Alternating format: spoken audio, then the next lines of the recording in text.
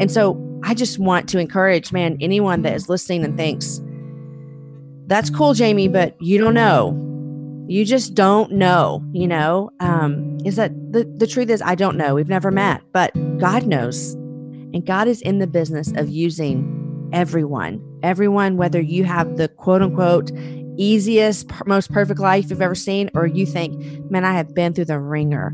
God is like, you know what? I'm going to use you to do such good things for the world because people will see me through your story.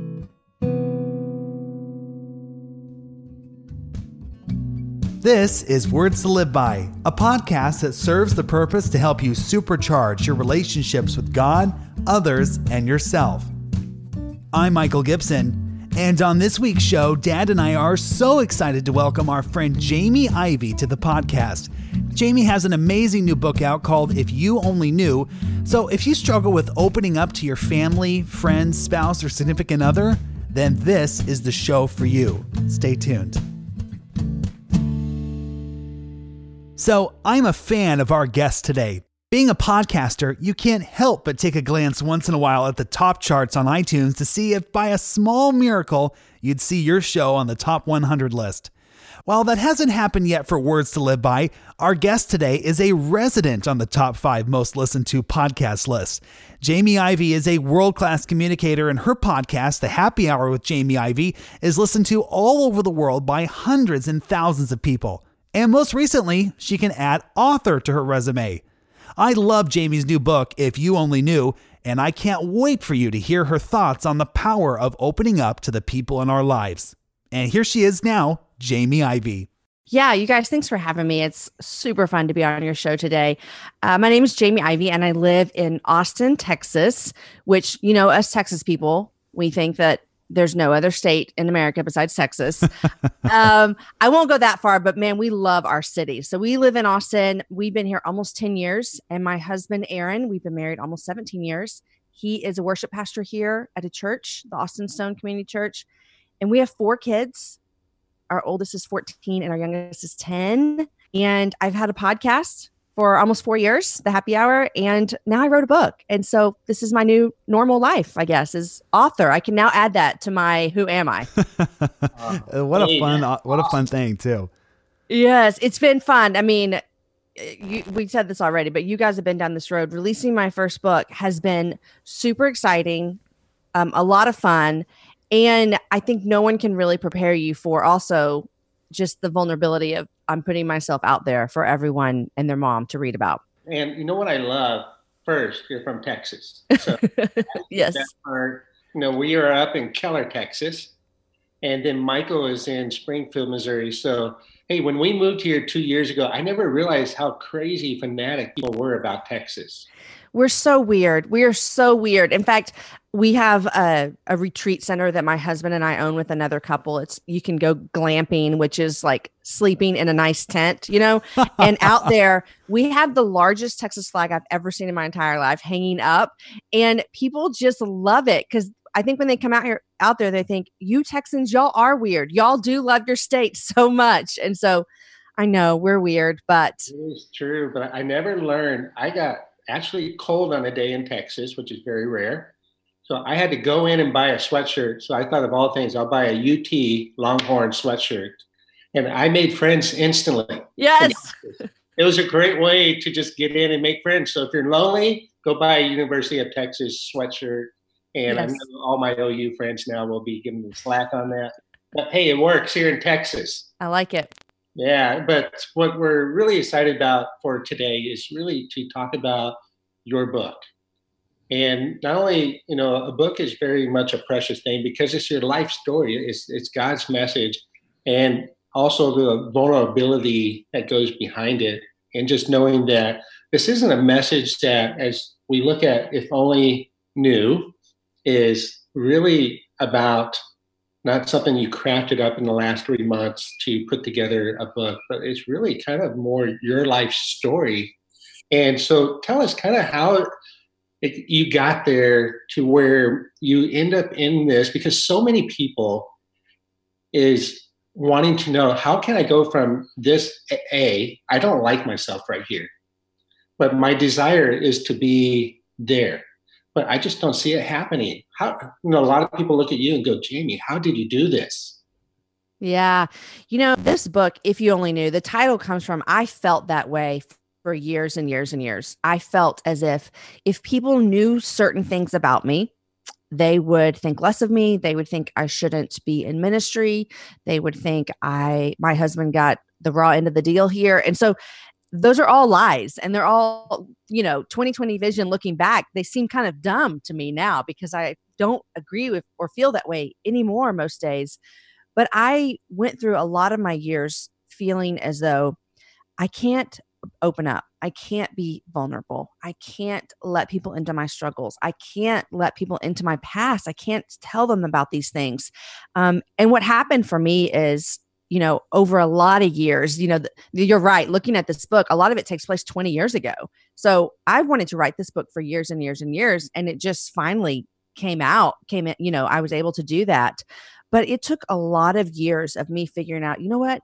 I'm going to trust what God says about me, and I'm going to believe what he says about me more than what anyone thinks about me or what anyone says about me. And the funny thing is, Roger, is everything I thought people would think about me wasn't even true anyways. I was putting a lot of weight on what I thought people would think, and I wasn't putting enough weight on what God already says about me. And so that was a journey for me. It was an intense journey of me really finding some girlfriends that I trusted and that I loved, and that when I opened up to them, it was beautiful because they love God so much, and they know how much God loves me, and they also know how much God, how he forgives us and makes us new. And so they were able to speak that on me.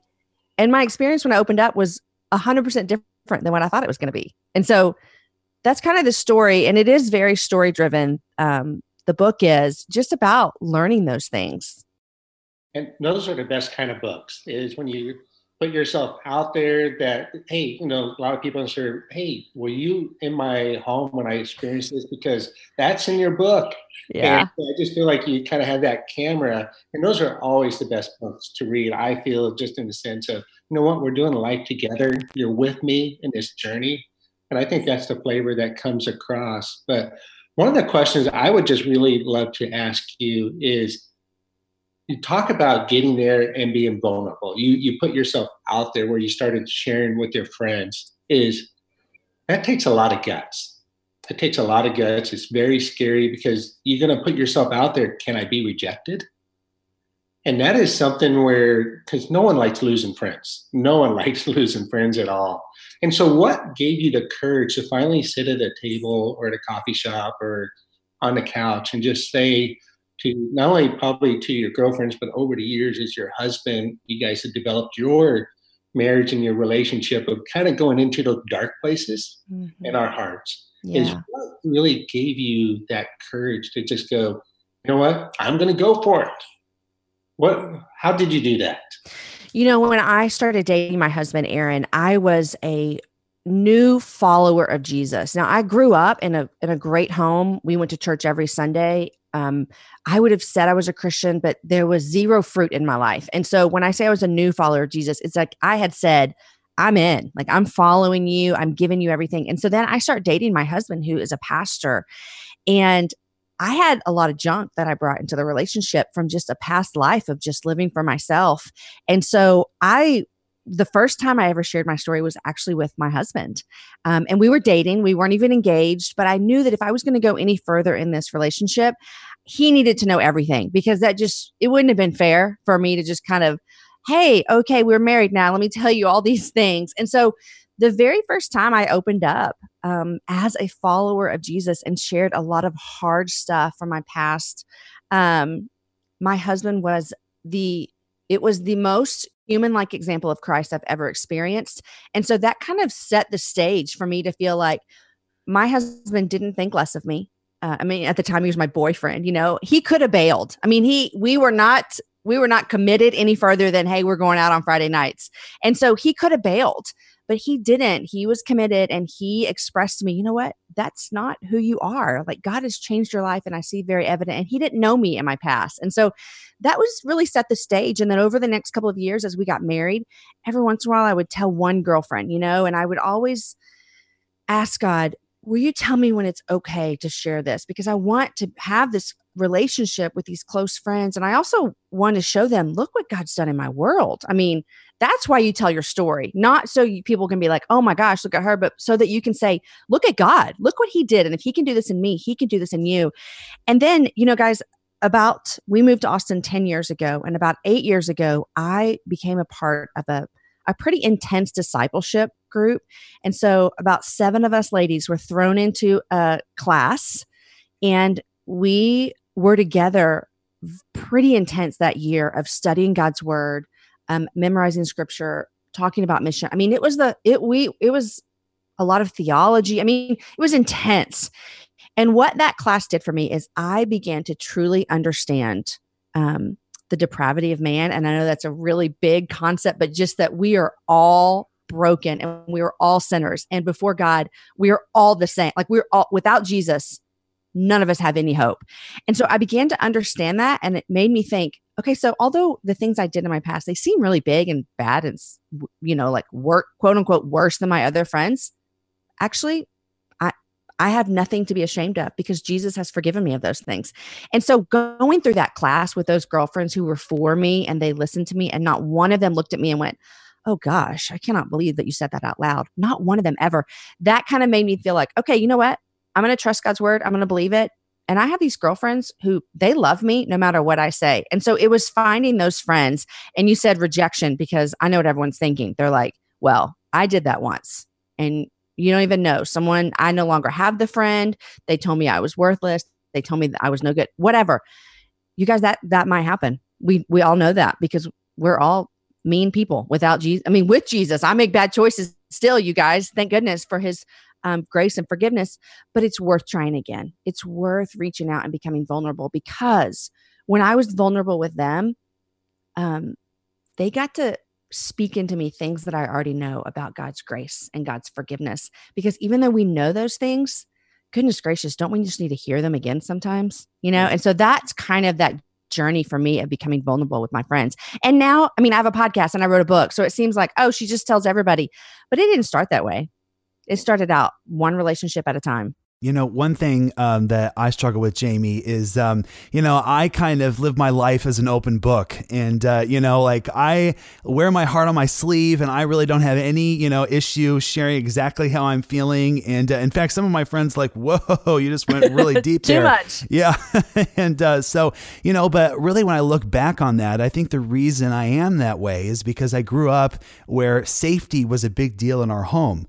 And my parents, I grew up with marriage and family counselors and speakers and authors. As every single one of my family members have written a book. So when I'd come down and say, "Hey, Mom, I'm kind of hungry for breakfast," she'd go, "Well, how does that make you feel, though?" And so, isn't that a great way to grow up with your kids? I love that. Yeah. So I just have really no issue. But as I got to college and as I started to engage in some of those deeper relationships, I realized that some of my peers didn't really share the same vulnerability that I did, and didn't really have any, weren't comfortable when it came to being able to share their heart. And so, what would be a way? What's kind of on the flip side of that, to where how you felt in your group? Like, what is a way that we can do as friends and as family members to make people feel that safety to be able to be authentic and really share what we're going through and what we're feeling? Yeah, I mean, we see that all the time. And unfortunately, we see this a lot of churches where people don't feel safe bringing their mess to the table. And because I don't know why we feel this way, except for I think something's been told us along the way that you need to have your stuff together. And I'm so glad. And I love your mom to death. And it makes me so happy to hear about your home. And I pray to God that Aaron and I are doing that with our kids as well. But one of the things I talk about is this thing called sin shock, or I'll even say like struggle shock. And what that is when someone comes to you and says something like, let's say you're in college and it's your roommate and they come to you and they say, you know what, this is a big deal. I am really struggling with lying on exams, or I'm really struggling with being dishonest with my professors. Or a husband and wife may come to her girlfriends and say, you guys, I'm like fantasizing about another man. And these things sound where our initial reaction, unfortunately, sometimes is like, oh my gosh, I can't believe you would do that. And so, what that does to that woman when she confesses to a friend, I feel like I'm fantasizing about this other man, and her friend reacts that way. She goes, oh, this is not safe. I can't say this here.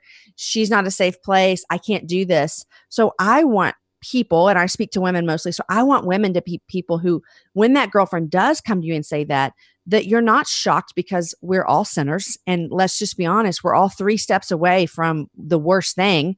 And by the grace of God, that's not my struggle, you know? And so I want women to look at that girl who comes and says that to her and not think less of her and not look down on her and not talk down to her, because we serve a God who sent his son for all of our sins, for all of them, every single one of us. And, you know, I see when we look at Jesus in the scripture, he dealt with sin he paid for our sin, obviously, but when he was interacting with people, he dealt with people's sin and encountered people's sin all the time.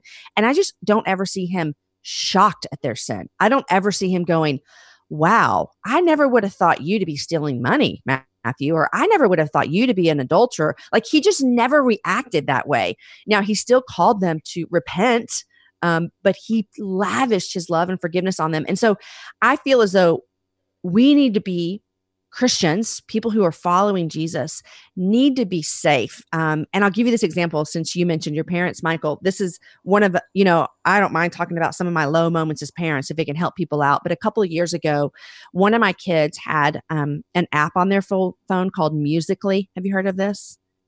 Okay. So it sounds completely innocent, and you make songs with your friends and whatever. But one of the things that you can do on there is you can make songs back and forth with strangers. Okay. So ding, ding, ding, red flags for all you parents. Kids and strangers, no, don't go together. So we check our kids' phones. And at this time, my son didn't even have a phone. It was like a tablet. And I was checking his tablet one night like we do. And I noticed on his Musical.ly, he was creating some videos with some quote unquote famous people. Who knows if it was really them or whatever. But the other people, what they were doing in the videos was inappropriate. It wasn't the worst thing in the world. It wasn't like, oh my gosh, throw the phone in the fire. This is the worst thing you've ever seen. But it was inappropriate for a 10-year-old boy. Okay. So I found this, and my reaction was, oh my gosh, what were you thinking? How could you? What are we doing here? And my husband was like flagging me down across the room, like, bring it down. Because in that moment, I reacted in a way that wasn't safe for my son. And so I get teary-eyed thinking about it. And it was a moment where God really spoke to me about, Jamie, if you want your kids to trust you, and if you want your kids to be able to come to you when they have failed, you can't freak out on them like that. And so hopefully, by the grace of God, I don't do that anymore. But I constantly think of that example of my parenting of, man, we do that in the church. And it just makes people feel as though, well, that's one person I can never confess to. And so I want that to be something where we consciously think about, how do I react when someone opens up to me? And that is really the key word, what you just said, is reaction. Mm-hmm. It's always about, because something will happen and you have a choice how you do want to respond. That's because your son may have done something, and Michael, he's done a lot. So, thanks for that, Dad. We did not Carrie's phenomenal. I probably don't have the best reaction, and we all blow it. But even going through life, and how, especially in the church, or is just being a friend, that's the big word, especially that I hear so much, is I just want that real, authentic relationship. I just want to be able to go past that barrier to get to the realness, to know that people accept me for who I am. And would you say, Jamie, as you're just, because you work with not just thousands, 100,000 through your podcast and your book, your audience is just growing as you're talking to so many people, and you saw the need out there through what God was doing in your heart, transforming your heart, not just for your sake, but really for him, because he wants people to hear our story. He wants to hear the love story that he's created with Jamie. He wants to hear the love story with Michael and through your husband. All these different love stories, because that's really what it's about, is that love story, and how much we short circuit that love story to really kind of not get what God's wanting to write, but we kind of want to take it over and write it ourselves. And it's never a great story when we decide to rewrite it.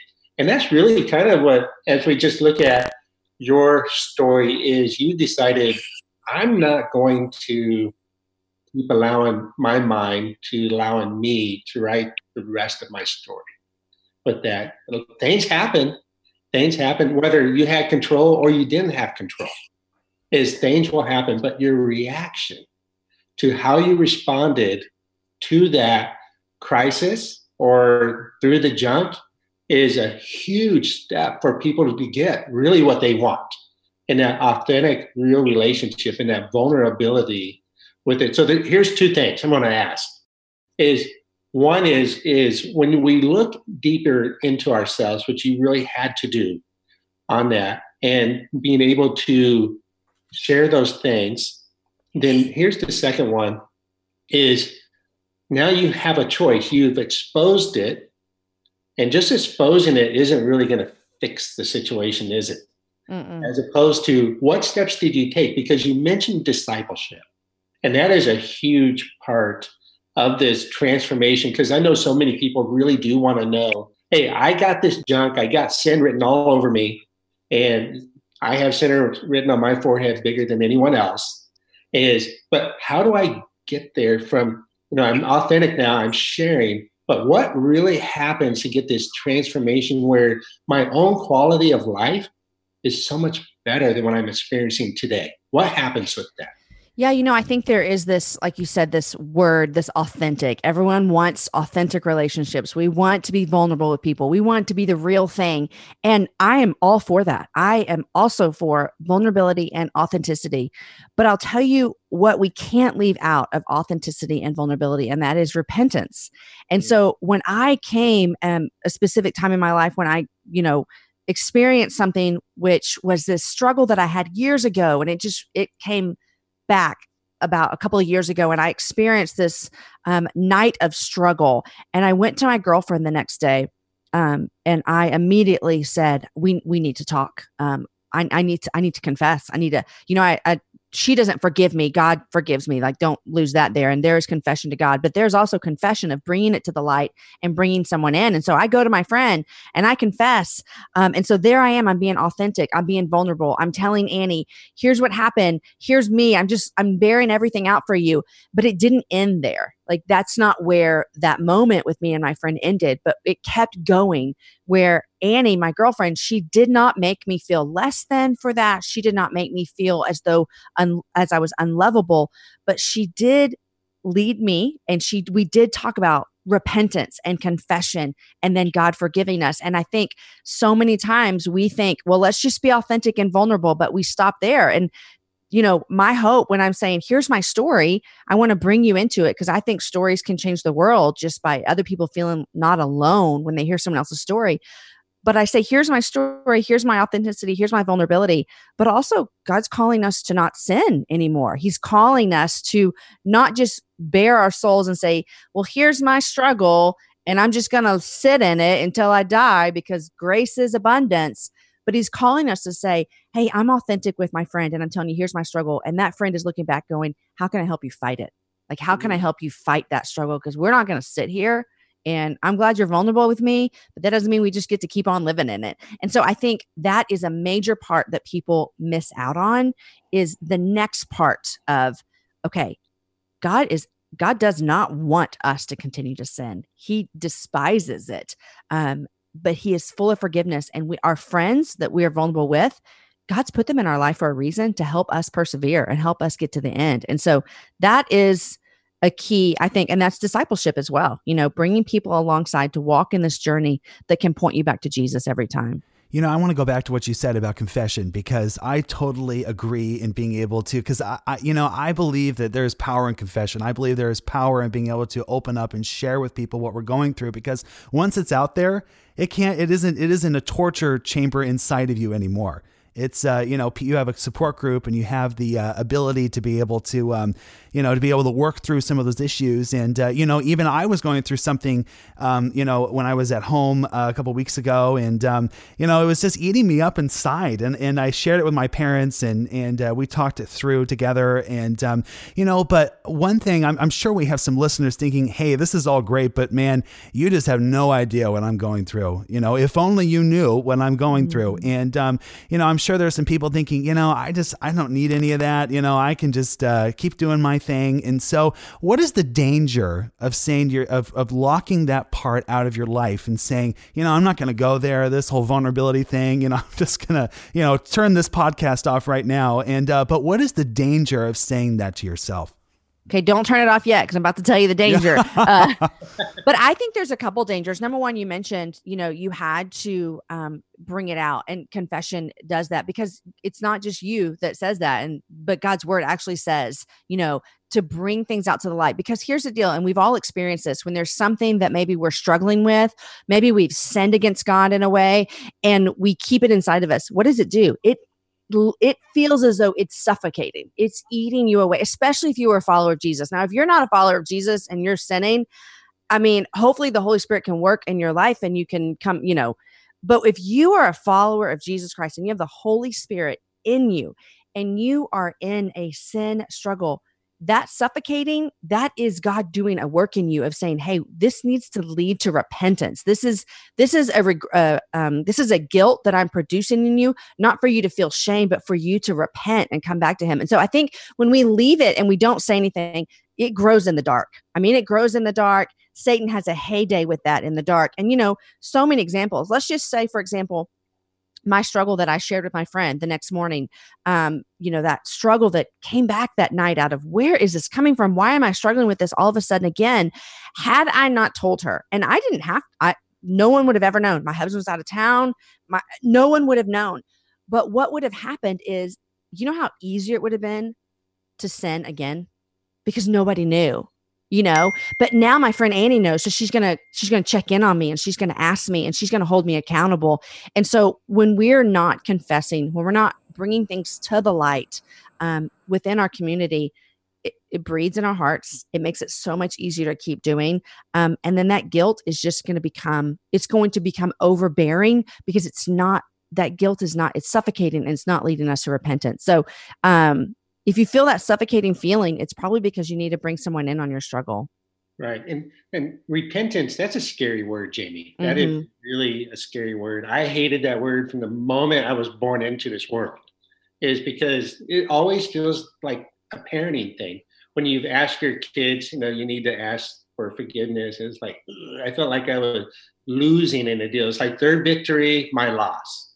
And it was never freeing for me.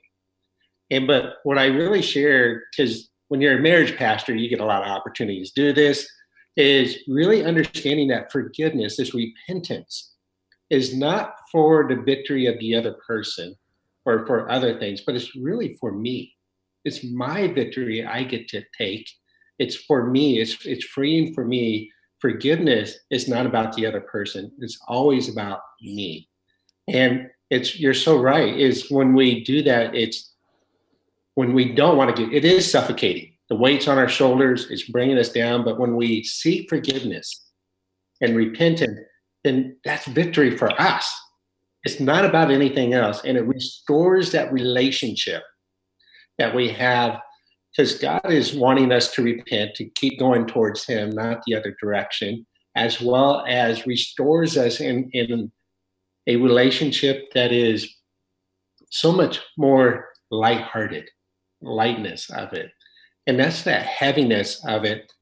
And so as you're working with just other women and you work with other people, is finding out what are those barriers that keeps us really from wanting to repent.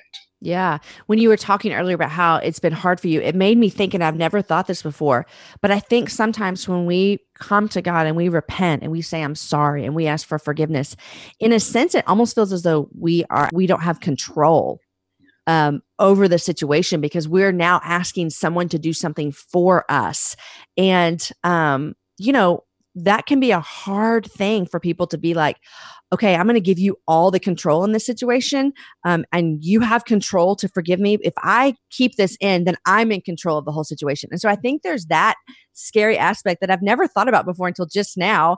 And, my husband, if he listens to this, he will die laughing about what I'm about to say. But I struggle with this more in marriage than any other aspect of my life, of saying I'm sorry to Aaron, which is so funny because marriage is also my easiest relationship, if that makes sense.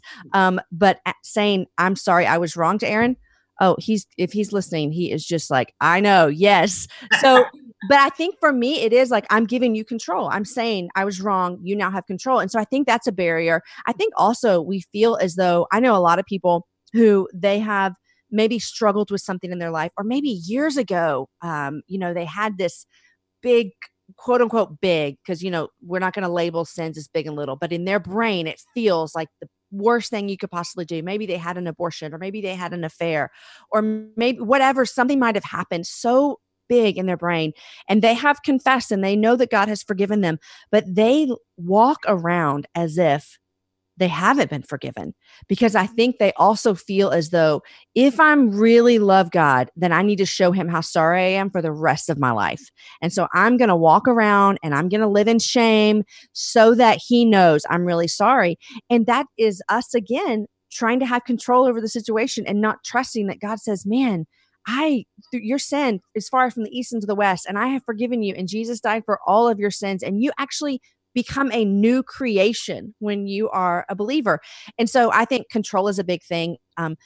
Feeling as though we owe God forever. Like we need to be sad and full of shame forever so that he knows how truly sorry we really are, which is just so far from the truth of the gospel.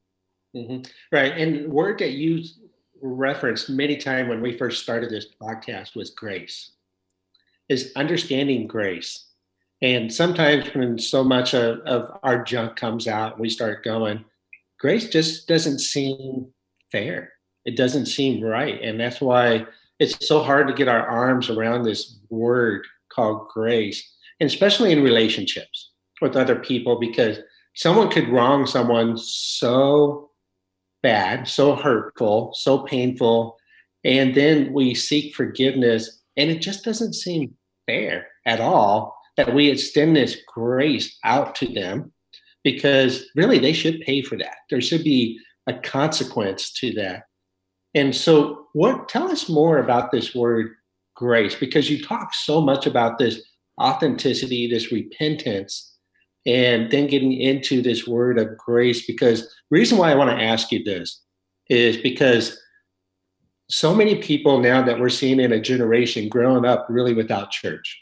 There's a generation growing up really without the knowledge of this gospel, and knowing that, doesn't matter what I've done in my past, there really is this tremendous grace, which is really the biggest gift we've ever received in life. And if you only knew, I don't deserve it, is what we walk around. So self-sabotaging our quality of life. But we can significantly increase our quality of life by this word grace. Help us to really get where we can accept that truth. Yeah. I think it's hard because we feel as though when you start to think about the grace that God gave us that we didn't deserve, which is our salvation, it's this, we did nothing at all, nothing. Like there's nothing that we could do to get this favor from him. And it says somewhere, probably in like Isaiah or something, one of your listeners will correct me, but it says something about, that even our good deeds are like filthy rags. And unlike my best day as a mom, my best day as a wife, like when I just feel as though I'm in my A game today, I'm still not good enough to earn God's favor. I'm still not good enough. There's nothing I could do to earn that. And on one hand, to some people, it depends on your personality type. That's super scary because you're like, no, I'm like, I get a checklist, I get things done. and I'm a good person. So surely on my own and on other people, they're like, this is the best news I've ever heard because I know that my junk is awful, you know? And so, but it's all still the same as that we did nothing to deserve this grace. And so when you talk about like forgiveness of other people, it is hard because even us understanding the concept of us getting that grace from God is sometimes hard for our heart to remember and believe. And that's why I think it's so important to have people around you that are going to speak the truth to you. If you're a Christian, you know this thing. You know that we've been given this free gift of grace. That's not a new message that no one listening that's a follower of Jesus is going to go, well, I never heard that before. You're all going to go, yeah, we know this. But we need to be reminded of these things because our flesh and our brain and our heart even are going to lie to us and tell us that we're not deserving. This isn't true. And so to have people speaking into that, you know, and I look around, I remember a couple of years ago, a friend, I wasn't the first, it wasn't a confession to me. They had already confessed to their spouse, but they brought to my attention that they had been unfaithful in their marriage. And it was probably about 5 or 6 years ago. And it was one of the like hardest moments of my life, but I have watched that marriage flourish in the past 6 years that I could weep about it. And when you talk about undeserved grace in a marriage, is that spouse saying, hey, you actually don't deserve me, our children. You don't deserve anything to be here. But that spouse knew I don't deserve anything that God's given me. And so if I can accept that from Jesus and from God as that gift that he's given me, then I'm going to do what the Bible says. And I'm going to try to be an imitator of God. And that imitator of God says, I'm going to forgive you and I'm going to extend grace to you, even though I'm sure they didn't want to. And over time, God has helped heal them. But in that moment, I'm going to guess it was an act of obedience. I couldn't agree with more in that because unfortunately, that is something that does happen. And as we talk about relationships, we always get to that point of couples may be what you just described, and they get into, all right, there's a decision, a reaction I have. And as painful as infidelity is, I still have a choice in that. And we look back into Hosea and we look back into Gomer in that whole choice of, I have a choice. I can persecute that person because of what they did. The betrayal is so great that I can't even think of going in life with this. What would I do? You know, that whole thing. And so that's a big deal, what you just talked about is that. And I think that's really where your book is going to, and just really encouraging our listeners and be able to get this book. And here's why, is because we all have that story. From infidelity to maybe abuse as a child or bad decisions we made in the past, is God can use that in our own life, and it doesn't define who we are as a person. And so really quick, Jamie, what are some of those ways that we can start rewriting in our mind who we really are in Jesus? Yeah, you know, I think about Paul, who wrote so much of the New Testament, and what Paul did before he started following Jesus was persecute people who were following Jesus. And so here's this man who is, you know, foundational as one of the first church leaders. And he wrote so much of the New Testament. But previous to following Jesus, he was demanding for Christians to be killed. And so I look at his story and I think to myself, you know what?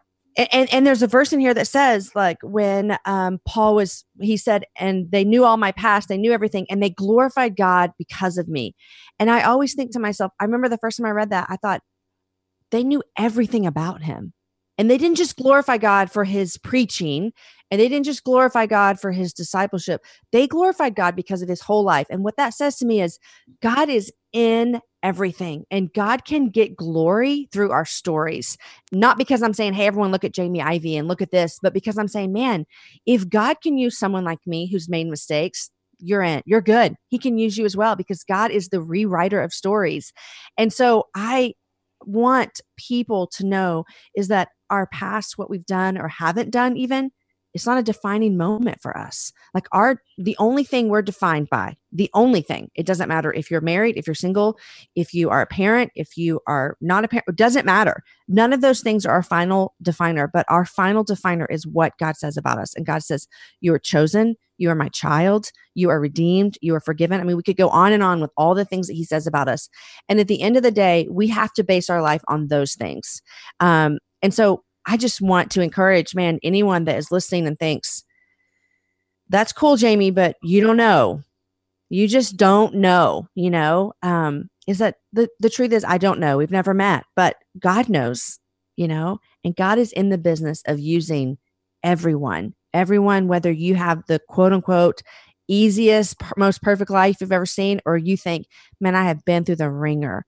God is like, you know what? I'm going to use you to do such good things for the world because people will see me through your story. Jamie, as we wrap up here, I would love for you to be able, one thing we love our guests to do is to pray for our listeners about the topic we've been conversing about. And, for that person that's thinking to themselves, man, I want in on that, but I just don't really know how to do it. I want to be new and I want to press the refresh button on my life, but I just don't know how to do it. Do you mind to pray for them right now? I would love to. God, I just thank you for being a faithful God. You actually can do nothing but be faithful. It's a part of your character. And so I thank you for that. And I pray for anyone that's listening that is not sure if you're going to continue to be faithful to them. God, I pray that you will just speak just like you do into our hearts and into our souls and let them know that you're not going anywhere and that you're faithful to them and that you're going to be there waiting for them whenever they decide, hey, I'm ready. I'm ready to give my life to you. I'm ready to turn my life around, that you are there waiting and ready. Just like the parable of the lost son, God, you are that father. You are the father waiting. You are the father running to us. And so I thank you for that. God, I pray for anyone that's listening that is thinking to themselves, I just don't know where to go from here. God, I pray that you would bring a safe, trusted friend in their life that loves God so much that they will listen to their story. They will hold it with pure kindness and that they will listen and they will not think less of them and that they will point them back to the one who redeems all stories. God, I pray that you would allow someone to come into their world that can be trusted and that is safe. And God, I pray for all of us that we would be that person, that we would be a safe place. We would be a landing spot for someone, whether that be someone we're discipling, whether that be someone in church, whether that be our children. God, would you let us be places where people can come and know that they can confess, they can be vulnerable, they cannot be judged, and they can be pointed back to Jesus. God, would you make us people like that? God, would you make us more like your son, Jesus? That's what we're asking. God, thank you for loving us. Thank you for Jesus. And we pray all this in his name. Amen. And that's our show today on the power of safety with Jamie Ivey. If you'd like to continue learning more about how to open up with the people in your life or more about creating safe relationships, then you've got to buy Jamie's new book, If You Only Knew. Just log on now to my website, michaelgibson.org, and I have a link where you can find it. If you like the show today, then we'd love for you to give us a 5-star rating. We love those 5 stars and a comment. Your comments really do make the difference in introducing others to the show who are maybe looking for a new podcast to listen to. And if you'd like to keep up with me or maybe ask a question, then head over to my Facebook page, facebook.com/TheMichaelGibson. Pretty active on there. It's facebook.com/TheMichaelGibson. Our music was composed and produced, as always, by my good friend Rob McLean. You've been listening to Words to Live By.